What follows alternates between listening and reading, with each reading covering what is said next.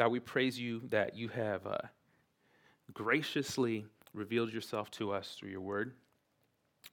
We praise you that you have not kept yourself disclosed, but that you have chosen to go public and to reveal yourself, not only through creation in a general way, but through Scripture in a specific and particular way, and ultimately through Christ in a saving way.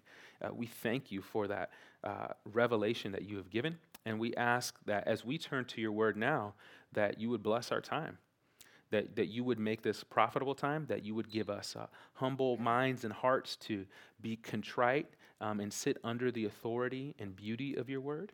We pray you would do that for every church right now in the city that's opening up your scriptures. We pray you would bless their time as they worship, that Jesus would be lifted up in the eyes of their congregation visitors, and that Christ would be put on full display across the city, not only here, but across the city in every church that is gathering right now.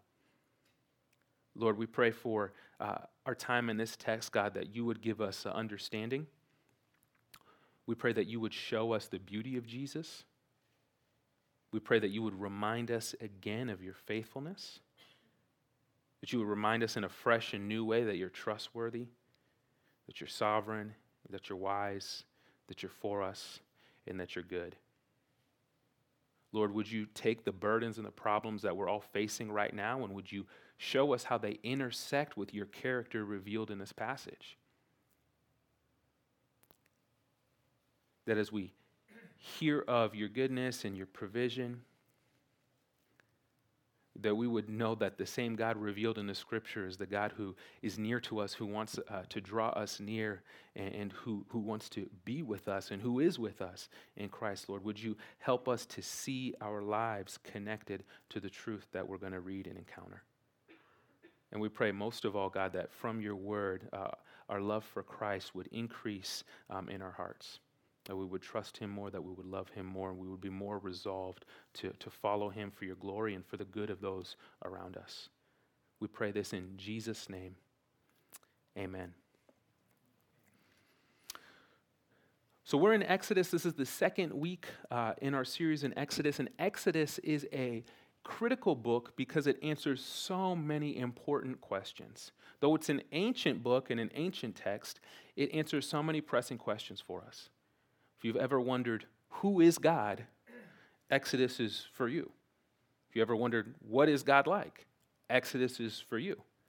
If you ever wondered, where is God, or what is the purpose of my life in dark times? Exodus is for you. If you've ever wondered, what does it mean to be God's people in a complicated, complex world? Exodus is for you. If you've ever wanted to better understand Jesus and the gospel, Exodus is for you. It will help us do all of those things.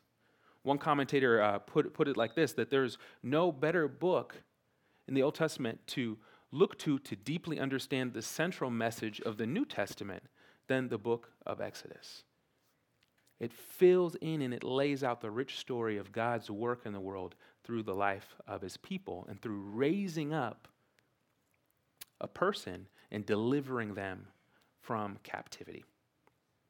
So when we look at Exodus today, we're going to look at how God is continuing to work in the lives of his people. To set the stage and to set the background, last week we looked at Exodus 1, and the story of the Exodus is that God in the beginning creates humanity to dwell with him, to be with him, and to flourish under his reign and rule, cultivating the earth and just enjoying life. Well, humanity rebels against that rule, runs from that, sin enters the world, but yet God makes a promise that I'm not going to give up on you. I'm going to restore you back to me and restore the nations back to me, and I'm going to dwell with you. You're going to be my people, and you're going to live in my presence and flourish.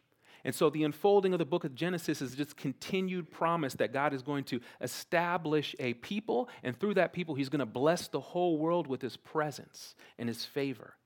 And so Genesis is the unfolding of that plan, and things look great, and then they go sideways, things look great, then they go sideways, things look great, then they go sideways, and things are beginning to look great towards the end of Genesis. There's trials, but God is working through them, and then things take a nosedive when the people of God are enslaved in Egypt.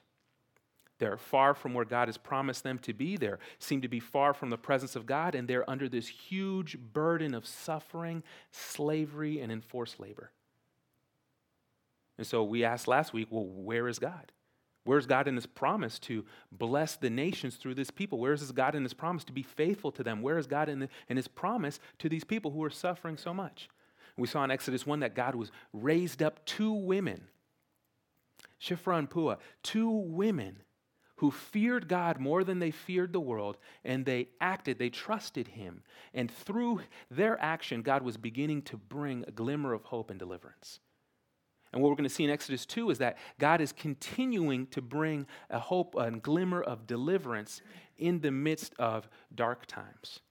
Now, the difference between Exodus 2 and Exodus 1 is that here in Exodus 2, we're going to see a really particular person who God is going to use in a continual way for their deliverance. We're going to be introduced to the character Moses. And we're going to see how God is working for our good even when we can't see what he's doing. So let's look at the text, Exodus 2, 1 through 22. The background of this is that Pharaoh, the king of Egypt, has given this evil edict to have all the baby boys born to the Hebrews killed because he wants to keep the Hebrew people subdued. He's afraid that they're going to revolt against them. He wants to keep them subdued. And so that's the background of this text. And Shiphrah and Puah had righteously resisted to help save babies. And here is what happens next in the story, according to the author. Exodus 2:1. Now a man from the house of Levi went and took as his wife a Levite woman. The woman conceived and bore a son. And when she saw that he was a fine child, she hid him 3 months. When she could hide him no longer, she took for him a basket made of bulrushes and daubed it with bitumen and pitch. And she put the child in it and placed it among the reeds by the riverbank. And his sister stood at a distance to know what would be done to him. Now the daughter of Pharaoh came down to bathe at the river, while her young woman walked beside the river. She saw the basket among the reeds and sent her servant woman, and she took it. When she opened it, she saw the child, and behold, the baby was crying. She took pity on him and said, "This is one of the Hebrews' children." Then his sister said to Pharaoh's daughter, "Shall I go and call you a nurse from the Hebrew women to nurse the child for you?" And Pharaoh's daughter said to her, "Go." So the girl went and called the child's mother. And Pharaoh's daughter said to her, "Take this child away and nurse him for me, and I will give you your wages." So the woman took the child and nursed him. When the child grew older, she brought him to Pharaoh's daughter, and he became her son. She named him Moses, because, she said, "I drew him out of the water." Now one day when Moses had grown up, he went out to his people and looked on their burdens. And he saw an Egyptian beating a Hebrew, one of his people. He looked this way and that, and seeing no one, he struck down the Egyptian and hid him in the sand. And when he went out the next day, behold, 2 Hebrews were struggling together. And he said to the man in the wrong, "Why do you strike your companion?" He answered, "Who made you a prince and judge over us? Do you mean to kill me as you killed the Egyptian?" Then Moses was afraid and thought, "Surely the thing is known." When Pharaoh heard of it, he sought to kill Moses. But Moses fled from Pharaoh and stayed in the land of Midian, and he sat down by a well. Now the priest of Midian had 7 daughters, and they came and drew water and filled the troughs to water their father's flock. The shepherds came and drove them away, but Moses stood up and saved them and watered their flock. When they came home to their father Reuel, he said, "How is it that you have come home so soon today?" They said, "An Egyptian delivered us out of the hand of the shepherds and even drew water for us and watered the flock." He said to his daughters, "Then where is he? Why have you left the man? Call him that he may eat bread." And Moses was content to dwell with the man, and he gave Moses his daughter Zipporah. And she gave birth to a son, and he called his name Gershom, for he said, "I have been a sojourner in a foreign land." So what I want to do for us is to kind of retell this story and then show us 3 really critical things that we need to understand from this text. And really the big idea, I think, from this text is this charge, is that do not trust what you can see, but trust the sovereign promise of God. Do not trust what you can see, but trust the sovereign promise of God. I think that's really the big central thing that's happening here. But I want to retell this story with a couple insights and then get into really three major things for us to see. So the background edict of this is that Pharaoh wants the Hebrew people oppressed, suppressed, limited, and he in chapter 1 does 3 different levels of evil to keep them under wraps. But Shiphrah and Puah resist, and we see that their resistance, their fear of God, their trust in God, rather than fearing Pharaoh, has led other people to resist and fear God as well. And so we have this woman who gives birth to a boy. She keeps him hidden for 3 months for as long as she can, and then she puts him in a basket and sends him down the river, hoping that things will turn out well. Right? She's acting again in trust. All she has is trust and faith in God. She's hoping and trusting that this will work well. There's a couple things here in the text that we need to see as we look at the birth of Moses. One of the things here is that this is, we see that his lineage is tied to Levi. This is a sign that he's going to be a sort of mediator, a priest, a sort of helper, that something special is going to happen through him. The other thing that's significant here is that he's put into a basket and he's floated down water. And he's going to be raised up as a deliverer for God's people. Well, where have we seen water and people trapped inside something in water leading to deliverance of people in the biblical story before? Think of the animals and the man whose name starts with an N and ends with an H and has an O and has an A, right? Noah, right? So we've seen this before. This is something that's meant to catch our eyes, like, oh, this is like if you're watching the movie and you're seeing 2 different scenes with the same music. You're like, oh, this is kind of a callback to here. It's like we're seeing something happening here that, oh, okay, this is something significant. That baby is going to be a part of the deliverance of God's people. Well, how is that going to happen? He's born under Pharaoh who's killing all of these baby boys. But look at what God does. Look at how God aligns all these circumstances to lead not to Moses' death, but to Moses rising up. So Moses is taken in by Pharaoh's daughter. Now, Pharaoh probably had many daughters, right? But one of his daughters sees the baby and has her servant come and take it. And notice who's kind of trailing at a distance. Moses' big sis, just to make sure everything works out for little bro. And so she's there and she sees the Pharaoh's daughter take him, and she shows up and says, hey, I know someone who can nurse him for you. Do you want me to call her and maybe this could work out? Great. So she's like, okay. She's like, all right, great. And look at how God works these circumstances. Not only is Moses going to end up back with his mother, but his mother is going to end up with some paper for it. She's going to get paid to nurse her own son. Look at how God is working sovereignly for his purposes in the midst of evil. So not only does Moses survive, but Moses is brought back to his mother, who is now being paid to nurse her son, who Pharaoh wants killed, and who's one of the people that's central in this, Pharaoh's very own daughter. This is the sovereign work of God. This is not simply coincidence.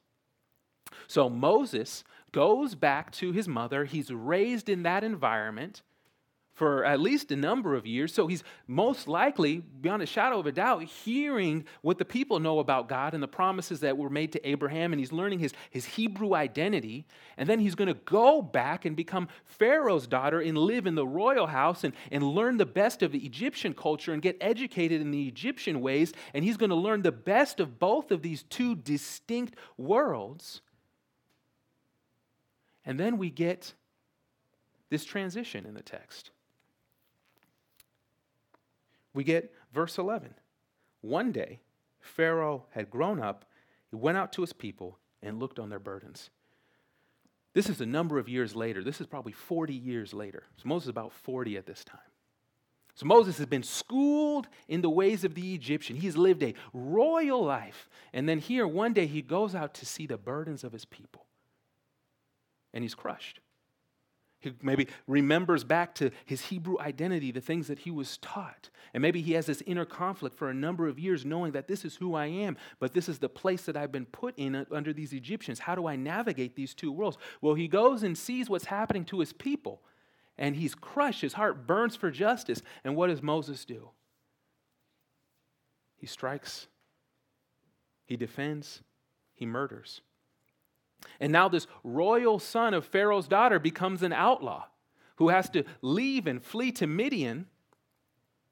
and to go and flee from Pharaoh, who is now saying, there's been someone going against me from within my house. I need to kill him. I need to have justice be served. So Moses has to flee. He goes to Midian. He's wandering there. He sees shepherds come and try to pull a fast one, and he defends these women, and he ends up being blessed by God with a family.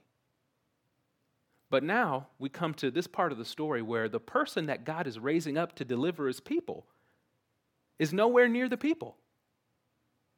How is he going to deliver the people when he's now having to flee as a murderous outlaw? How is the deliverance of God going to come to the people of God who are suffering when the deliverer has tried to make things happen in his own way and now ends up out in the boonies? Which goes back to our central idea.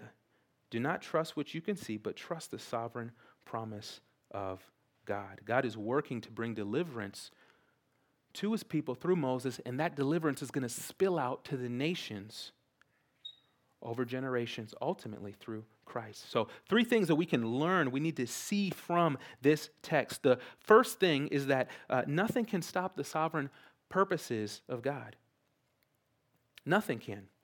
I want you to think about Moses as the deliverer here. Think about all the things that God has to orchestrate to get Moses in position to be a deliverer. His mother has to trust and put him in a basket. Miriam has to follow. Pharaoh's daughter's got to be bathing at the right place, the right time. And in her heart, she has to, as the text say, she has to be stirred up to have pity on him. And then she's got to acquiesce and say, okay, yeah, take him to the woman. Take him to a woman to nurse him. All of these things that God has to align to get the deliverer in place, but God does it. And he does it against a backdrop of evil and death. Now, if you look from the outside, you see this circumstance, you say, well, nothing is going to happen here. Nothing good is going to happen. There's going to be no deliverer raised up. There's no way for salvation. There's no way for liberation. But God is actually working behind the scenes sovereignly to bring about his purposes. Even though all you can see is death, God is raising up someone to bring life. And even the edict of Pharaoh cannot stop God's sovereign purposes and plans. You know what this means for us? This means that you have to resolve to not base everything on the circumstances that you see. You have to resolve to not base everything on what you see and how the circumstances are at that very moment. God is always working for his purposes, for our good, despite what appearances look like. I love this quote. I've heard this from several writers, so this is not original to me, but this encouragement that God is doing 10,000 things in your life right now, and you might be aware of 3 of them. That God is working on deep levels through multiple circumstances in ways that are beyond our comprehension, in ways that transcend our circumstances, and we can only see a sliver of it, so do not base everything on simply what you see. Trust the sovereign purposes and plans of God who is good. It's the first thing we see in this text. The second thing that we see that's important in this text is to trust, to actively act, to display our trust by acting out our faith in God's revealed sovereign promise. So we need to display our trust by acting out our faith in God's revealed sovereign promise. I want you to think about Moses here. Moses is living in the lap of luxury. He's heard his Hebrew identity. He's been schooled in that by his mother, but at a certain point he comes back, right, to Pharaoh's daughter, and he's living for many years in the royal home, in luxury. There would be nothing that was beyond his request. He could have anything that he wanted. There's no pleasure, opportunity beyond his reach. He is royalty in Egypt, but his people are oppressed. He knows his identity. He knows the comfort and luxury that he has, and yet Moses, in verse 11, goes out to see his people, and he decides to identify with the Hebrews. This is a decisive turn that Moses is making. He understands that there is no turning back from this moment. There's no crossing Pharaoh and then coming back saying, hey, that was just a bad day, can I come back to the palace? No, this is a decisive moment where Moses understands this is who I am. I'm a Hebrew, but I've been placed in Egyptian comfort and luxury, schooled in these ways. These people have loved me, embraced me as their own. But he decides to trust, not in the comfort that he sees. He decides not to trust in Pharaoh. He decides to say, I know who I am. I've heard the promises of God. I've heard the character of God from my family. I am going to stand with God by standing as identifying with my suffering people. Moses decides to align himself with the people of God, thereby aligning himself with God. This is a big decision. He is turning in a life of luxury for a life of suffering. He's leaving behind the riches of Egypt for the burden of the Hebrews. He's leaving the palace and he's going to the slums. This is what Moses is doing. He is making a decisive decision to identify with the people of God. And I don't think we can overstate probably the conflict that Moses is experiencing. He can identify with God, trust in the promise of God. He's heard the promise guaranteed up to some point in his life. He's heard the promise that God was going to bring blessing to the nations through his people. And he's saying, but look at my people. So how is the blessing going to come to the people? How are we going to dwell in the land with the presence of God when we're enslaved here under Pharaoh? Enslaved under the person whose house that I live in. I'm going to stand for the purposes of God. I'm going to believe the promise. And I want God to use me as part of his work of deliverance. This is an act of faith by Moses. He is trusting in the sovereign plan and promise of God. Hebrews 11 describes it like this. Hebrews 11 has this kind of hall of fame of faith, and they include Moses, and it gives insight into what is happening in Moses' mind and life at this point in Exodus that the author in Exodus doesn't give us. Hebrews 11 says this, by faith, Moses, when he was grown up, refused to be called the son of Pharaoh's daughter, choosing rather to be mistreated with the people of God rather than to enjoy the fleeting pleasures of sin. Moses considered the reproach of Christ, being insulted for Christ, greater wealth than the treasures of Egypt. For Moses was looking to the reward. You see how the author of Hebrews helps us to understand what's happening here? He's saying Moses was acting by faith in God. He wasn't believing the circumstances of luxury and comfort that Egypt was offering. He was saying, I am choosing to identify with the people of God, with the promise of God, with my God and my Savior and my deliverer. He was looking forward, trusting in faith what God would bring about through his act of obedience, through his faith and trust. He's trusting in the promise of God. Even though you got to admit, if you're going to look at all things considered, this is not a smart move by Moses. If we're just going to look at this with the facts laid out on the table, this is not a great move. He has it made. He has everything he could ever want.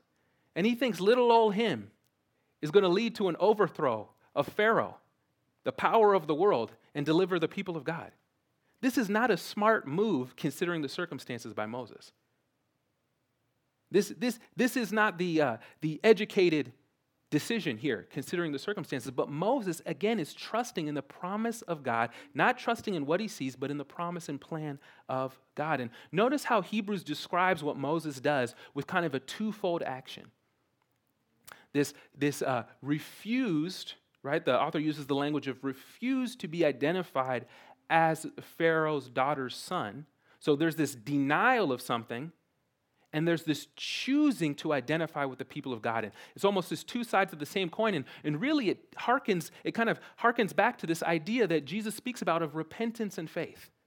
These two sides of the same coin, that in order to be restored to God, we must repent and trust in Jesus. We must turn from sin, not in becoming perfect, but we must see it for what it is, turn from it, and put our trust in Jesus sacrifice and atonement for us. And Moses is showing us a piece of that by denying to be identified, refusing to be identified with the people of Egypt, and identifying and trusting in the person and promise and deliverance of God.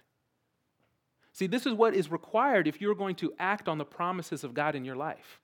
Because the circumstances in your life are telling you to believe that God is not with you, God is not for you, to believe that the circumstances are all that you see. But if you're going to exercise faith in a circumstance, you have to deny, no, circumstance, it's not just what you see. I believe in the promise of God that He's working out everything for my good. You have to do this refusal and trust in God. You have to act and trust in His sovereign plan and promise. You have to do the two-move step that Moses makes where he refuses to be identified with Egypt. He says, I trust in God, and because I trust in God, I identify with the people of God. He's looking beyond his circumstance. Now, on the surface, this looks irrational, but at a certain point, we can understand things and we can get concepts and we can get insight. But at a certain point, faith does look irrational given the circumstances. It doesn't make sense to be suffering of an illness and to say, I know that God is going to use this for good in my life. That doesn't make sense. But you're exercising faith in the promise of God like Moses is here. It doesn't make sense to have joy in your life when your kids are going crazy or your job is horrible or you're in a season of life where you feel incredibly lonely and you're being honest about that, but at the same time to say, I know that God is for me and with me and He loves me, that doesn't make sense. But that's exercising trust not in just the circumstance, but in the promise of God, which is what Moses does here. Do you see it? This is what God is calling us to. In order to do this, you have to know the character of God. To do this, you have to know who God is. You have to know the promises of God, and you have to resolve to look beyond your circumstances to who God is. And because Moses does this, he identifies with the people of God. Now, Moses, as you noticed, does something wrong in this passage, and he murders someone. So he identifies with the people of God. He puts his trust in God, but then he essentially is going to say, I'm going to bring about deliverance in my way. And Moses, as we know from the rest of the biblical story, has a little bit of a temper. So it's probably not a stretch to say a little bit of Moses' temper comes out here in chapter 2. This is the instance of like, wow, great intentions, very bad application. Where his heart is burning with a burden for his people, and he acts out by murdering the person who is attacking the Hebrew. This is not the way. Acts 7 gives us some insight into this, that Moses thought, that in Moses' mind, Acts 7 tells us that he was thinking that when the people saw that he did this, they would understand that he was the deliverer that God was raising up. But how do the people respond to Moses?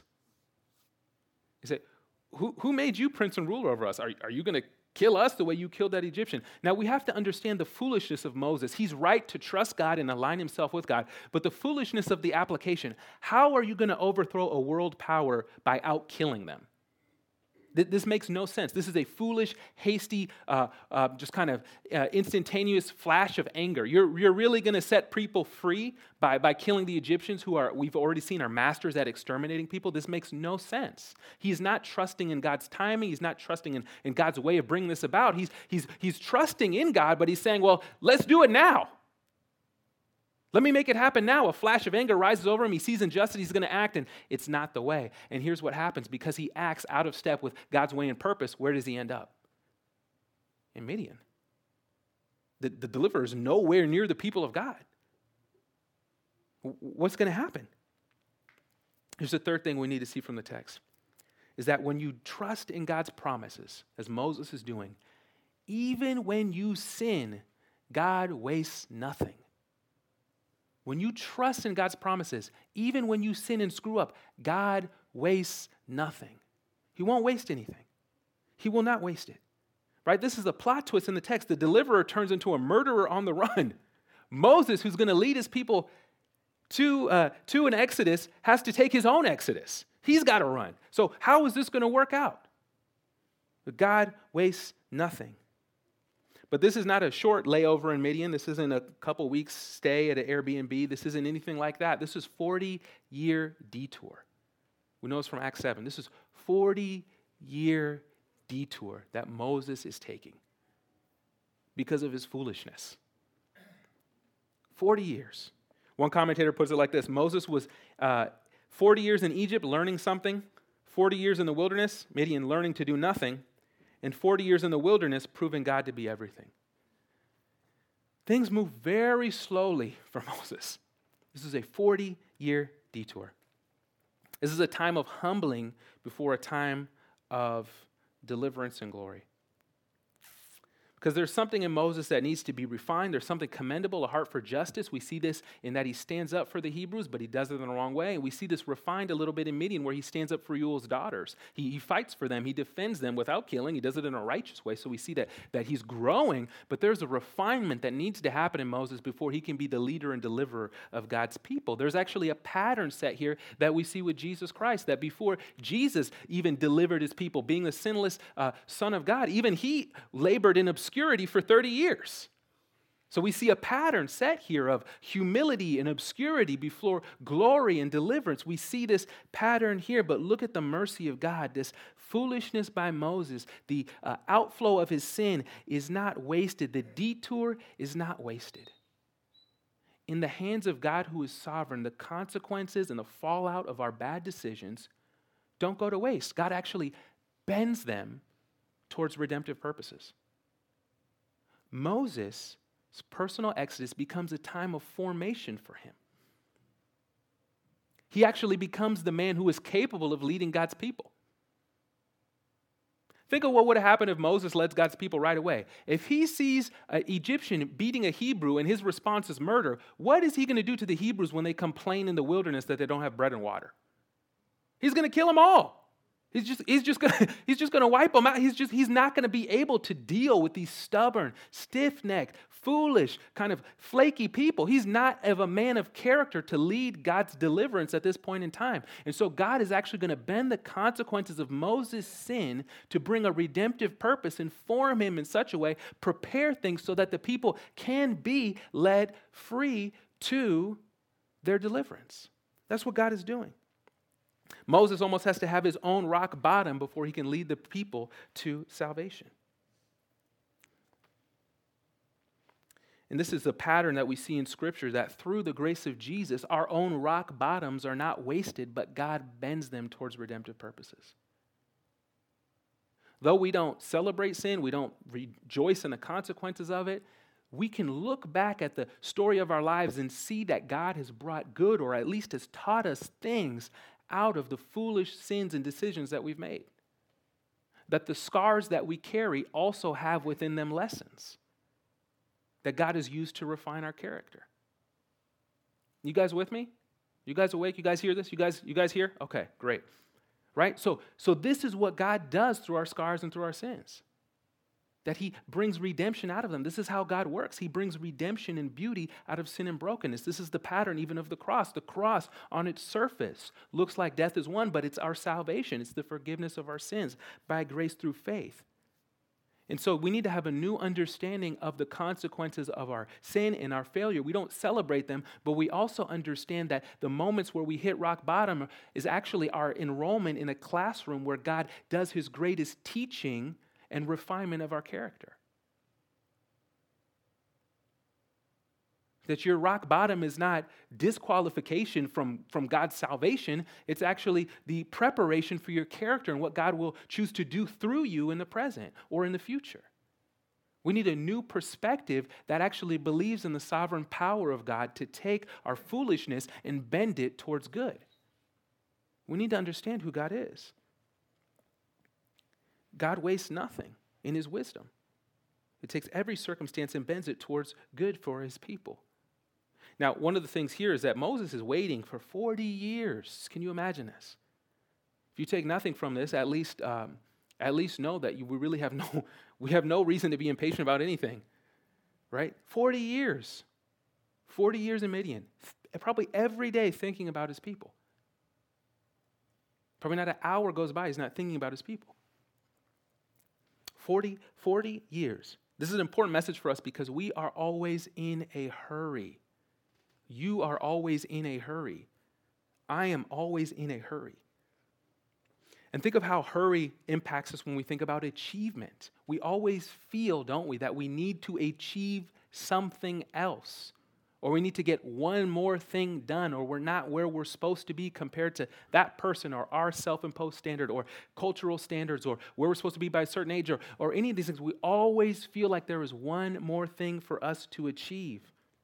I remember speaking with a friend this week who was in town, just got a great promotion at his job, and now he's asking, like, how do I be thankful for this promotion, but also balance the fact that I feel like now I need another one? It was like, dude, you just got this. You're doing great. It's like, just be content with what you have. Like, this is incredible. You're doing fantastic. But it's always this sense, and he's trying to fight against it, but it's just this sense that I need to get the next thing. Right? This sense that I need to achieve one more thing. This present season, this job, this house, this life stage, it seems like a waste until we get to the thing where we want to be.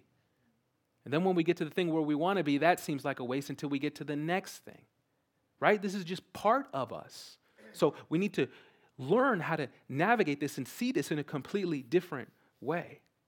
And here's what we need to do. We need to understand that the detours, that the delays, that the inconveniences, that the wanderings, that these wilderness moments, they are not a waste.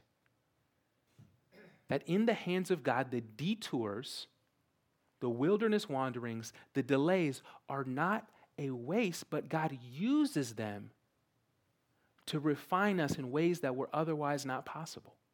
That's what's happening to Moses. That God is going to use every detour that comes its way in your life for your refinement, to make you have a character that you would otherwise not have, to sanctify you for your sanctification. That is for making you more like Jesus in your character. That's what God is doing through those detours. What do you think about this? You've heard the phrase the Midas touch, where someone touches something and it's successful or turns gold. You hear about those music producers, oh, this guy's got the Midas touch. You just get a single for him or her, and then it's going to blow up, right? This idea of the Midas touch, whatever they touch turns to gold. Well, God has a sanctification touch. Whatever intersects with the life of a believer, God will use to refine them and grow them in Christ-likeness. Now, if you understand that and if you believe that about God, it changes how you see circumstances. You still grieve where you grieve, you still celebrate where you celebrate, but you understand this is hard, but God's got a sanctification touch. I'm intersecting with this circumstance. God's going to use this to make me more dependent on Him, to make me holier, to make me more loving, to make me more gracious, to make me refined. God's going to use this to make me more like Jesus.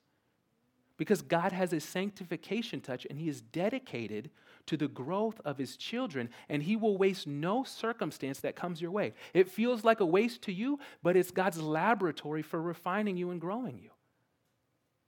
And if you don't have this perspective, you're going to be the gloomiest Christian that we've ever seen. You have no joy. You have no happiness. You have no hope. But if you have this perspective, you grieve where you grieve, you're down when you're down, but even within those things, you have hope because you know God has a sanctification touch and He wastes nothing. And this is what we see in Romans 8, one of these high points of Scripture that declares that we know that for those who love God, all things work together for good who are called according to His purpose. And what's happening in Romans 8 is a thread that's coming from the gospel that says that if God has given His Son for our sins, God is so for us that He will bend our hardest circumstance and bend it towards our good. That if God would forgive us of our sins, if He would solve our greatest problem through Christ, He's going to take every trial, detour, inconvenience, and He's going to grab it by the neck, and He's going to make it do good in your life. That's who God is. And so you might be in this stretch of life where you're like, I wish I was this. I wish I had this job.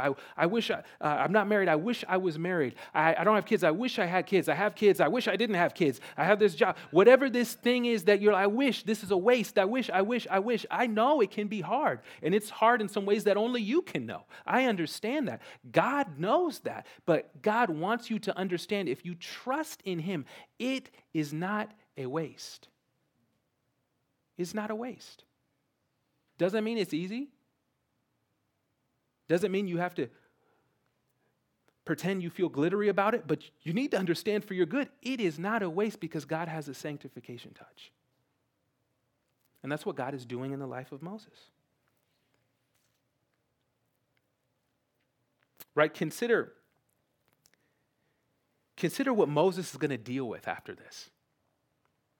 Moses is going to return to the place where he was raised, and he's going to stand up to the power of the world. It's going to be the mouthpiece of God. You got to be ready for that. Even we're going to see in the next chapter, Moses is prepared, but Moses, right, has still got some work to do. He's going to stand up as a mouthpiece for God. He's going to deliver God's people so that they can be a blessing to the nations, so that Christ would come from them. He's got to be prepared. He's got to be refined. The time has got to be ready, and God is doing that work for him in this wilderness wandering. Your detours are not wasted. See, we want life to be linear, for things to grow linearly, to happen linearly, and we want them to happen at a microwave speed, like 3 minutes tops. But God is giving us detour growth at a wilderness pace.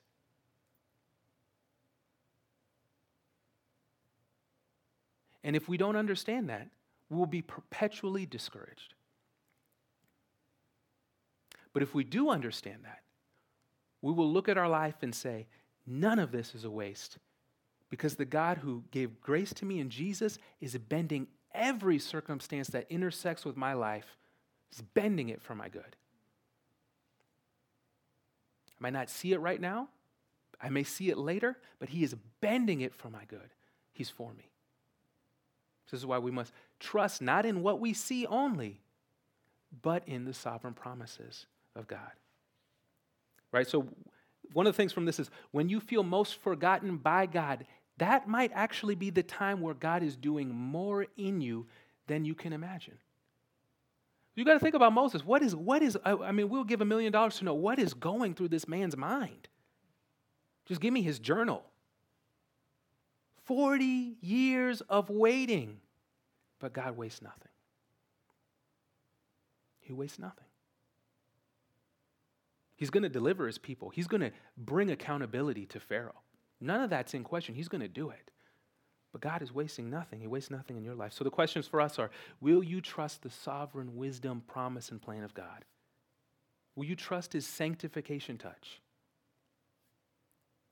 What circumstance do you need to change your perspective on right now? What thing in your life right now do you need to remember that God has a sanctification touch on that circumstance?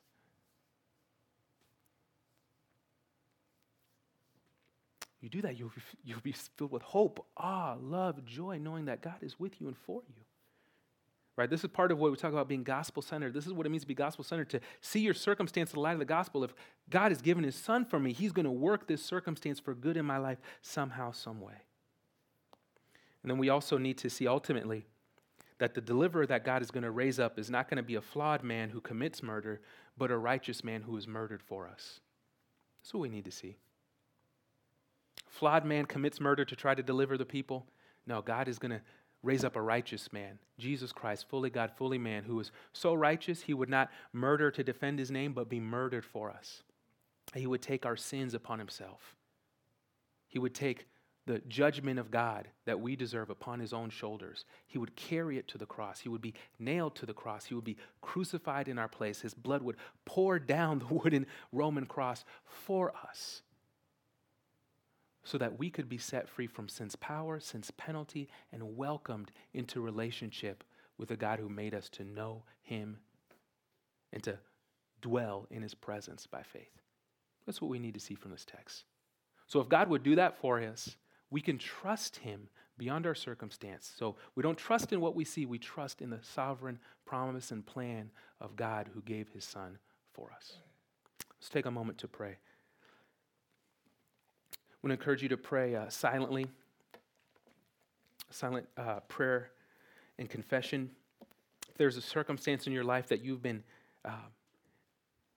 not believing that God has a sanctification touch upon, bring it before God and ask for his help, ask for his forgiveness, ask him to help you see your circumstances in life in light of the gospel and his sanctification touch. Father, we confess that we often trust in what we see. And we trust in how we can make sense of our circumstances in our finite knowledge more than we trust in your infinite wisdom and in how you're working in line with your promises. We ask that you would forgive us for our lack of trust in you there. And we pray that you would help us to trust in you with all our heart, to lean not on our own understanding, knowing that because of Christ, you are working all things for our good. Jesus, would you help us to fix our eyes on you and your cross and your resurrection as a proof that God is for us, that He's with us, and that His promises and plans work for the good of His people and for the good of the nations, even in the midst of the detours and trials that discourage us. Empower us, God, by your Spirit to wait on you, to rejoice in you, to obey you, not only when things are going well, but in our detours, in our wilderness wanderings, in our sins and in our struggles. Help us to trust in the truth of what Christ has done and in the truth that you are working all things for our good. We pray this in your name, for our good, for your glory. Amen.